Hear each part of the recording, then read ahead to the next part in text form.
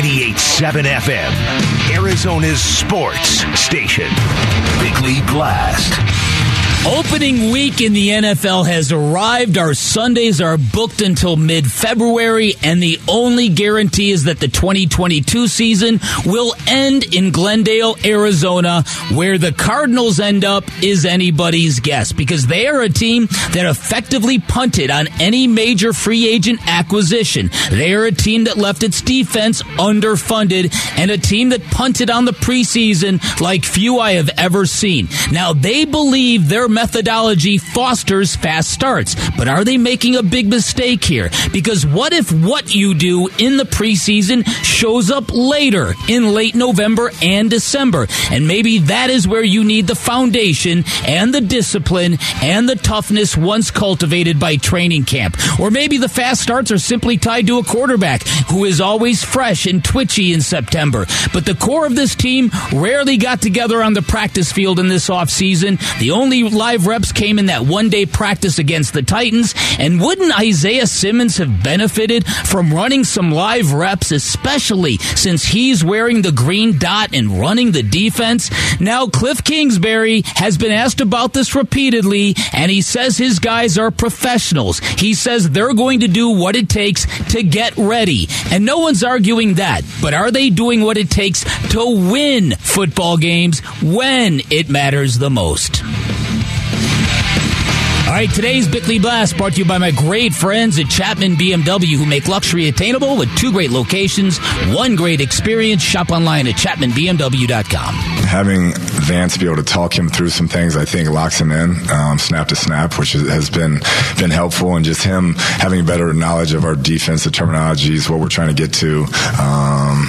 It's really been a win-win for us so far. I think he has a better feel for what we're trying to do, and then Vance being able to talk him through some things pre-snap, I think will really help him as well. One of the points that Bick brought up in the blast today, Isaiah Simmons, green dot, I think you ask a very logical question. Wouldn't it have been good for a guy in that instance for the first time in his career maybe to do it a couple times outside of the parameters of practice on live reps? They chose not to. We'll see the first results of that on Sunday against a very, very good offense in the Kansas City Chiefs, led by one of the most dynamic, if not the most dynamic quarterback in the entire game. Isaiah Simmons is going to have his work cut out for him. The defensive line pass rush is going to have its work cut out for it. J.J. Watt was not seen at practice yesterday. Cliff Kingsbury was asked to give a J.J. Watt update yesterday. Same deal. Yeah, still working through it all. Yeah. And you brought this up earlier in the show, and I'm not going to sit here and say we don't know. When a player goes out with COVID, we don't know if there's symptoms. We don't know if there's what the reaction is. It's been almost 3 weeks since J.J. Watt was diagnosed with or tested positive for COVID-19. Mm-hmm. In today, and it changes constantly, we get it. Right now, that seems like a very long recovery from COVID-19. It sure does. The thing that and I'm sure he will be cleared to play. I don't think there's going to be an issue with that. I just wonder what kind of juice he has. If he's been slowed down by this, if he's just conserving all energy. Is there something else lingering? We will find out. We're going to find out on Wednesday, tomorrow, when that injury report comes out. And Cliff Kingsbury actually even made reference to it. Somebody asked him yesterday, hey, what was Rondale Moore's injury? We'll release that on Wednesday. I don't want to give anything away right here. I know y'all wait patiently for that one.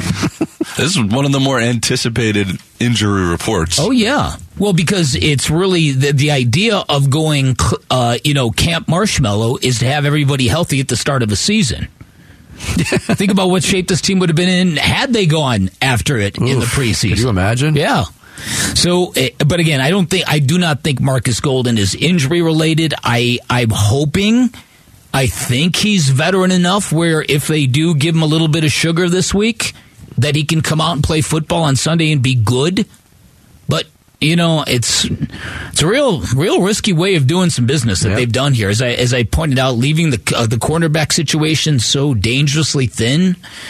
There's been a lot of stuff going on. And again, I've said this before. I'm not doing this to raise any alarm bells. You know, a lot of people think I stir the pot while Jarrett stirs the soup. Well, it could be a pot of soup. Well, it could be. Kill two birds with one stone, put them in the soup. I'm just saying, back in the day when the Cardinals were a little bit on the cheap side, when they were a little bit on the frugal side, they would do what they're doing this year. And that would be take salary cap money you could use for right here and now and use it to extend players for later. And maybe it's a necessity, but it just sure seems to be from the old playbook. That didn't get the Cardinals very far. The Golden thing is interesting. He spoke to the media in early August. He went on Burns and Gambo, I believe, on August 3rd. He hasn't been on the practice field or didn't participate in any preseason games since it's September 6th. Yeah. You're gonna want to get this done by Wednesday's practice. And I remember talking to people at that very practice, people who were there every day with good, knowledge of inner workings of contracts and negotiations, and they all painted this picture like, Golden, he's so important to the defense. He wants to be here. Just give him a little something to pacify him going into the season. And yet here we are a month into this, and he's still not going. Now, Cliff Kingsbury was asked about Marcus Golden, the update on his status yesterday. It's going to be a game-time deal. We'll continue to progress him, and hopefully Wednesday he can do something. And he's a guy that if he even has limited practices, there'll be a role for him, but we'll see how it plays out. Yeah, that was portrayed very much as a minor toe injury, was it not? Yeah. Yes. That's 4 or 5 weeks. I forget who we talked. Overcautious? Yeah, well, listen, overcautious. But again, if it's a hold-in situation, it might not have anything to do with the toe at all. Yeah. If it's a hold-in situation and nothing changes, right? Nothing's going to change. Nothing's going to change. But it to me, I forget what guest we had on. I think maybe it was Mike Florio who said that the NFL is not a fan of this hold-in stuff that's happening. That was Florio, yeah. And this will be addressed. Football teams do not like this whatsoever. But don't you think there's still ways around that if you're an organization? I don't know. It's up to the media to speculate on contract status, and that's a lot of what's happening right here. Although Marcus Golden led to that speculation too, saying, "Yeah, he'd like something, a little something for the effort." Yeah, a little something for the effort. Said, "Hey, Lama." So Bidwell doesn't give me a new contract. So he jumped ship in Hong Kong. But he says, on your deathbed, that's right, you will receive total consciousness. Which is like, so we got that going for him, right? Which is nice. Yeah, stupid. Yeah, no, it's the greatest. What do you mean stupid? I mean, that was all ad libbed, in that movie. And I've heard the directors were all like, gooned up on moon juice. Oh, they were, Jarrett. Not only were they gooned up on moon juice, they were mooned up on the goon juice.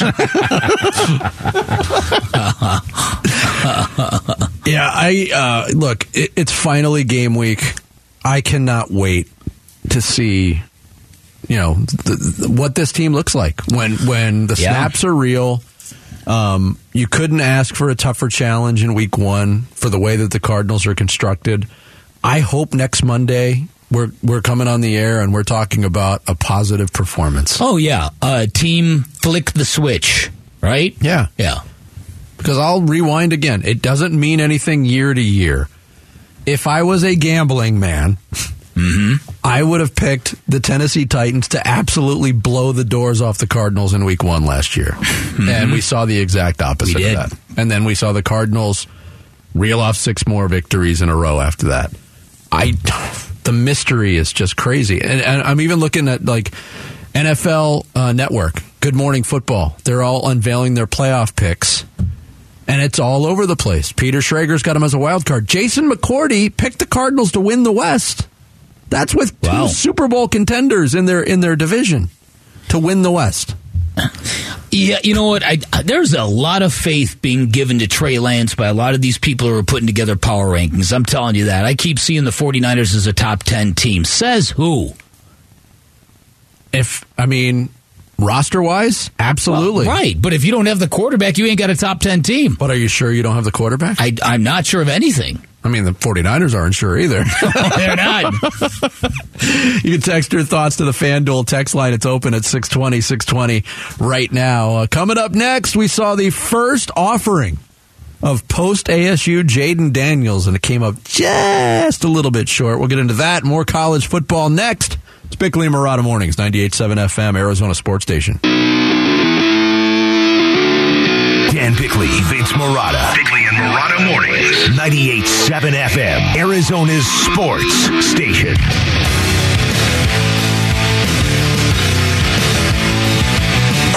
And it's a redshirt freshman kicker, Damian Ramos, who might be the most nervous person in the Superdome right now.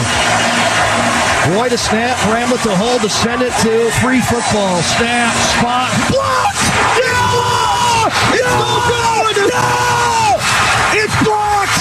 Shaheem Brown got his mitt on it! Fire up the war chant and plant the spear! Nose win! Nose win! Mike Norvell, you have your signature win early on in non-conference play. That's obviously the Florida State Radio Network on Sunday night when LSU decided not to block a guy off the edge, and they blocked the extra point that would have sent the game into overtime with no time left. That was after Jaden Daniels, who, in my opinion, was absolutely awful in the first half of that game, but got better as the game went on. Mm-hmm. Led them on a 99-yard game-winning touchdown drive. He hit 8 passes in a row to end the game, and that, special teams-wise, it was an absolute nightmare for LSU all night long. 2 muffed punts, a blocked kick, a blocked extra point. They were just not buttoned up at all. I thought a lot of what we saw from Jaden Daniels early was very much like what we saw at his time at ASU. In fact, Brian Kelly thought he was tucking and running the ball too often and not delivering it. Second half, he showed exactly what he was like in his best moments at ASU, performing extremely well in the clutch. The ending of that game was positively nuts. You had LSU getting ready to get the ball back, and they had a guy muff a punt for a second time, and he literally had to be dragged off the field. His grief and despair was so great. You felt terrible for the kid. And now here you've got Florida State on the goal line, ready to seal this thing away, and they throw a pitch out to a running back who drops it for a fumble. Then LSU takes over on the 1-yard line, goes 99 yards. There's a controversy and a replay that takes about 5 minutes. They get 1 down from the 1, and Jaden Daniels finds his 3rd read for a touchdown. Oh, you're right about that delay. It was ridiculous. That was unbelievable. It was ridiculous. But I think that if you're LSU, you came away feeling very good about Jaden Daniels by the end of it. A lot of people are saying, though, if you're because Brian Kelly was very, very quick to blame his coaching staff and his special teams. Shock, right? Why did he go for 2 at that moment? Could you imagine the boldness and the audacity if that had worked? Les Miles would have gone for 2. Here's Bayou Brian on what went wrong. I was proud of our resolve. We battled, but we just have to learn how to play the game the right way, and that is for 4 quarters. We didn't play with the kind of sense of urgency that I want for 4 quarters, and that was evident in our play. We didn't tackle very well. We couldn't get off the field on 3rd down. We didn't execute very well offensively. I'll be a fan of any time Brian Kelly loses a football game. Yeah, same here. Can't stand the guy. Same here. The Jaden Daniels thing seemed to be a very hot local topic on will you root for him, and most ASU fans say no, won't root for him. There was some awkwardness there. Obviously, the investigation's still going on, and his mom's been dragged into the investigation by very, very early reports. The fact that he releases a video saying, I'm coming back for another year, when nobody asked for the video, and then he transfers anyway, whatever. Yeah, no, you're right. We did see vintage Jaden Daniels, though. After that blocked extra point, camera catches him on the sideline, basically looking at the camera with that goofy, awkward smile on his face. And I don't care if I'm not speaking for every ASU fan, but I'm speaking for a lot of them.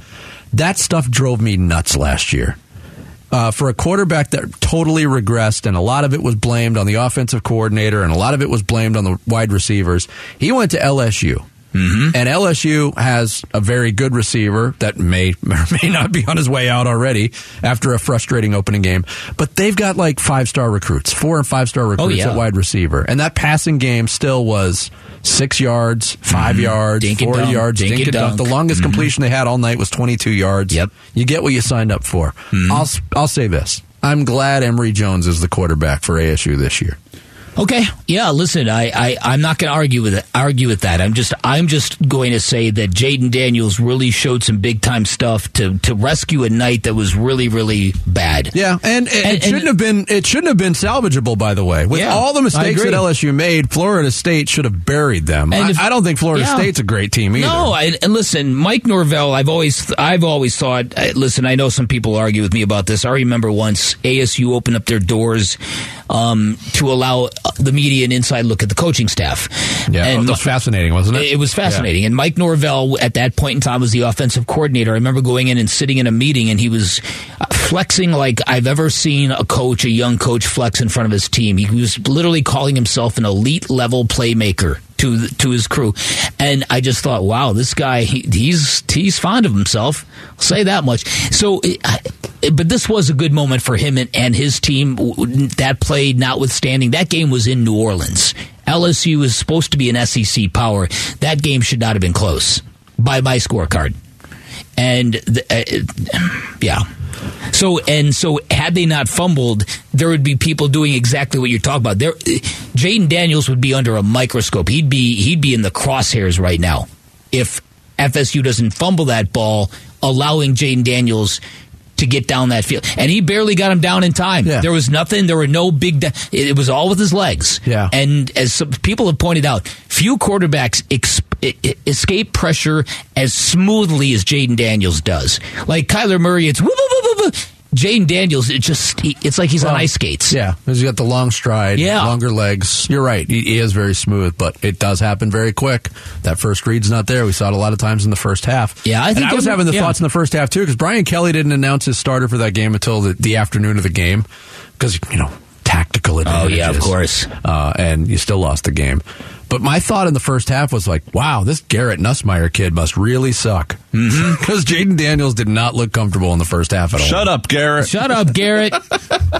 You Nussmeier. So that's got to be one of the worst special teams performances since what? The 2017 Cardinals?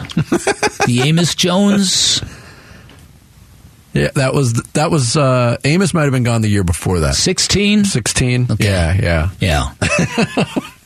We all had flashbacks. I mean, they had 2 muff punts and 2 block kicks, including a game-tying extra point. Yeah, just sloppy stuff. In the Pac-12, we talked about Arizona's win. They were impressive. I think ASU was more buttoned up than anybody expected, even against an FCS opponent in NAU.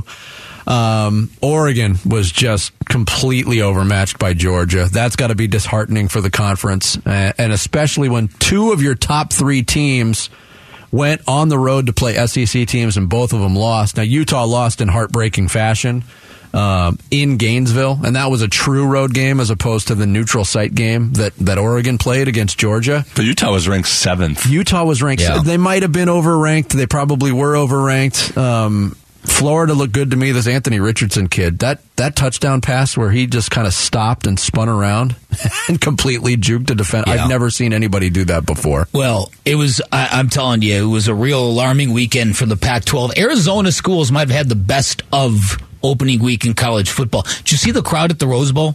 Did anything say Pac-12 more than the crowd at the Rose Bowl? Friends and Family Day at the Rose Bowl. Maybe they already thought it was the worst crowd in 30 years. Yeah. They thought that they moved to the Big Ten and the game was in the Midwest or something. But again, a day game in Southern California, so much of the refrain was, I'm not going to go sit out there. We have air conditioning and beaches. I'll go out there. Which I don't blame them. They're playing Bowling Green, for goodness sakes. Well, and it was like I said, they were in the midst of a heat wave, and I can't wait for the first Big Ten road game versus UCLA, and all the fans of the opposing teams get like hotels in downtown LA, and then they realize that the stadium is in Pasadena, like an hour away. That's You don't funny. think football fans from the Midwest actually research You know, on you're where going to they're figure that staying? out? Ferret, you might be right. They're pretty good travelers, actually. Coming up next, Cardinals game week is here. And projections for Kyler Murray this year. Pretty interesting. We'll get into that next. It's Bickley and Marotta Mornings, 98.7 FM, Arizona Sports Station.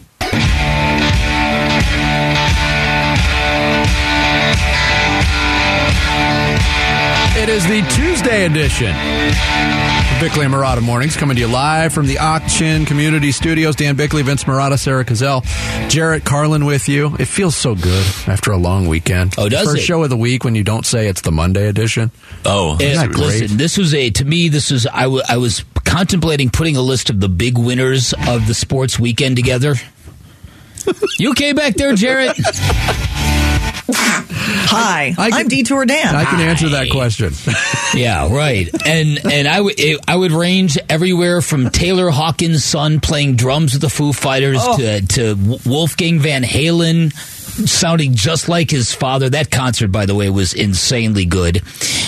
You had any number of performers in college football, and then you've got the Diamondbacks. You got Zach Gallen with this historic streak going on, and then you get a rookie who comes in and pulls a Zach Gallen, throws 7 scoreless innings. This is like the new thing for the Diamondbacks, starting pitchers throwing 7 scoreless innings. yes, it was a good Labor Day weekend. Yeah, it was a good weekend to have on a hardware, which we don't have. That's exactly what Vic said before. Yeah, that's exactly right. And I was going to give a commitment award to these two guys. See, my young son, my little dude, he's into Dungeons and Dragons. Okay, he's young enough where it's not what a dork. Okay, so I took him to a shop, a specialty shop. I don't know, how old is he? 13 now? Just turned 13. He's borderlining on what a dork. Okay, no, I'm just joking. I'll tell him you said so. I'm just joking. So we were in this specialty store that sells a lot of these figures, and there were a couple of older dudes having a detailed conversation about orcs. And what a orc! And I was thinking about you because I was almost screamed out, "What an orc!" Sorry, I stepped on your punchline. It's okay. Oh, that's pretty You funny. stepped on my punchline, and he insulted my son, so it's all good. Wow. Let's move on. I'm only Let's move on. joking. Wow. Hey, I had Dan, a your hair sister. looks great today. When I was 13 You're the years best, old, Ruthless.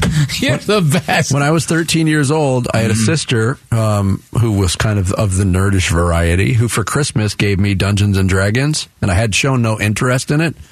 And then I started to look into it, and I was like, this is not for me. Yeah, I never played it. Yeah. I have no idea what it's all about. I ran across this in terms of quarterback projections on, and many people might have seen this, and I actually tweeted about it yesterday. Projecting quarterback performances for all 272 games. Mike Clay is ESPN.com's fantasy expert, the guru they call him. And they did it, yes, for all 272 games. And I went through the results just to see what they had Kyler Murray doing. Mm-hmm. Did you see any of this piece? I did not. No. I don't want to rip it too hard because it's a great-looking piece, and obviously a lot of work went into it. But seemingly every week, and I went week by week, and they even omitted a week for Kyler Murray, he had anywhere from 235 to 260 passing yards and 2 touchdowns. That was the finding. Like, these projections didn't even have an NFL quarterback throwing for 300 yards in a game until week 5, and it was Tom Brady. I was like, all this work went to something that's so useless. There was nothing to glean from any of it. Now, if you want to talk about projections without going analytic and formulaic and mathematical with it, I think Kyler Murray should be shooting for over 4,000 yards passing. And I don't think 30 touchdowns should be out of the realm of possibility. Mm-hmm. And if he reaches those numbers, now we're talking. Yeah, listen, if he plays at that level, that means he's borderline MVP candidate. And if he's borderline MVP candidate, I think all these other little issues that we're talking about don't mean a whole heck of a lot. I think you can overcome a whole bunch of issues on a football team if you've got an MVP quarterback on your roster. And I think to do that, it's going to have to be a blend. Again, when you look at the fast start last year, what you really have to ask yourself about the Cardinals is how much of it was the Cardinals and how much of it was just a real twitchy dual threat Kyler Murray. He had 7 touchdown passes in the first 2 games last year. He had 3 rushing touchdowns in each of the first 3 games, which means he was doing it all. at the start of last year. And I think that provided the fuel to get to 7-0, to get to 10-2. And then we all kind of, unfortunately, witnessed what happened after that. I'm right there. If he's in that level, if he's in the 4,000 plus yards, 30 touchdowns plus, then things are going to work out well for the Cardinals. Look, and I also don't think it's out of the realm of possibility, and this might be stretching it, but 30 touchdown passes and double-digit touchdown runs for Kyler Murray. Okay, then you're talking some, yeah. He did that 2 years ago. Mm-hmm. If those are the marks he can reach, especially without DeAndre Hopkins, then at the end of the year, you're talking about Kyler Murray being an MVP candidate. Yeah, you would think that this year is perfectly set up for Kyler Murray to do all his running in the first half and then all his pocket passing in the second half, if you want to delineate it that way, because of DeAndre Hopkins' return. I do think that for all the skill players the Cardinals might have without DeAndre Hopkins, I think winning any game in the first 6 is going to require real heavy lifting from Kyler Murray. Yeah, I agree, especially considering the strength of schedule there. Absolutely. Other stories, after we got off the air on Friday, a couple things broke. The expanded playoff field in college football, and locally, the Cardinals announcing the contract extension for Jalen Thompson. There had been some speculation on, hey, who was going to be the next guy? Would it be Marcus Golden? Would it be Jalen Thompson to get that contract extension? It was Thompson. He talked about getting that new deal. I mean, I was pretty confident that it would come. Just one of those things. Had to just keep playing throughout the training camp, not really focusing on that, and just worrying about Kansas City. And for the most part, it doesn't really change much. You know what I mean? Still got that chip on my shoulder, and still gonna go out there and do what I do. Yeah, and tough assignment, as we've talked about, week 1 for that whole secondary, going against Patrick Mahomes. Here was Jalen Thompson on that. He's a playmaker. He, extends plays. He can do all the little stuff. So, going against a guy like Kyler is big in this week right here. So, just gotta, when we see our ones this week, we gotta stay on our toes and make sure that we're doing the right stuff so that we're ready for this week against Mahomes. We've all taken turns at maligning Steve Keim's recent draft history, and because Jalen Thompson wasn't a traditional draft pick, he was a supplemental guy, he doesn't get lumped in. Jalen Thompson right now is looking like one of the big draft wins for Steve Keim, if you want to branch it out to supplemental. When you can get a guy, you gave up a 5th-round pick in that supplemental draft to get him. He came in very late in the process, learned the defense, became a contributor, and here he is. With the buzz around Jalen Thompson, it wouldn't shock me to see the Cardinals have 2 Pro Bowl safeties this year. Ooh, it's a possibility. Okay, yeah, I guess it's a possibility. I think that'd be a lot to ask, especially if this defense turns out to be vulnerable and gives up a lot of stats and yards and points. I'm just curious to see what this great improvement in Jalen Thompson looks like. That's what I'm curious, against real competition. Because everybody from Dave Pasch to others have raved about him as a potential breakout guy this year. And he got paid. So the Cardinals see it too. Yeah, and they're paying both of their safeties right now. Yeah, so again, challenge in week 1, no doubt about it. Coming up next, if you needed another reason to get excited about the Arizona Diamondbacks' future, they gave you one last night. We'll tell you more about it next. Bickley&Marotta Mornings, 98.7 FM, Arizona Sports Station. Bickley&Marotta. Dan Bickley and Vince Marotta. Bickley&Marotta Mornings, 98.7 FM, Arizona's sports station. And the 2-0 pitch. Beatty swings, and he hits it in the air to right, should end the inning. McCarthy underneath it. The boos are already out, and now the catch is made. Inning is over, and Nelson, 7 shutout innings on the road in San Diego to begin his major league career. Chris Garagiola on the call. Ryan Nelson, the latest Diamondbacks rookie, and there's been a ton of them this year alone, come up, make their major league debut, have an impact. He was fantastic last night against a tough lineup. I love the fact, I mentioned this earlier too, not only did you hear booing there, you heard the Padres fans already booing Juan Soto. They booed after the last out of the bottom of the 9th inning. The D-backs are doing that to a lot of teams now. I think giving teams that are in the playoff chase least this false sense of security. The D-backs are coming to town.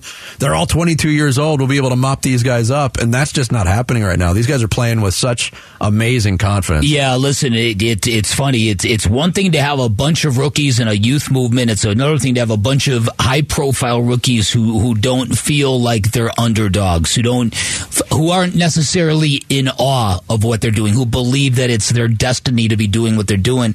That's the kind of feeling I'm getting from this Diamondbacks team. To see them continue to perform the way they have, it's not that they've just won 10 of their last 13 games, I believe is the streak.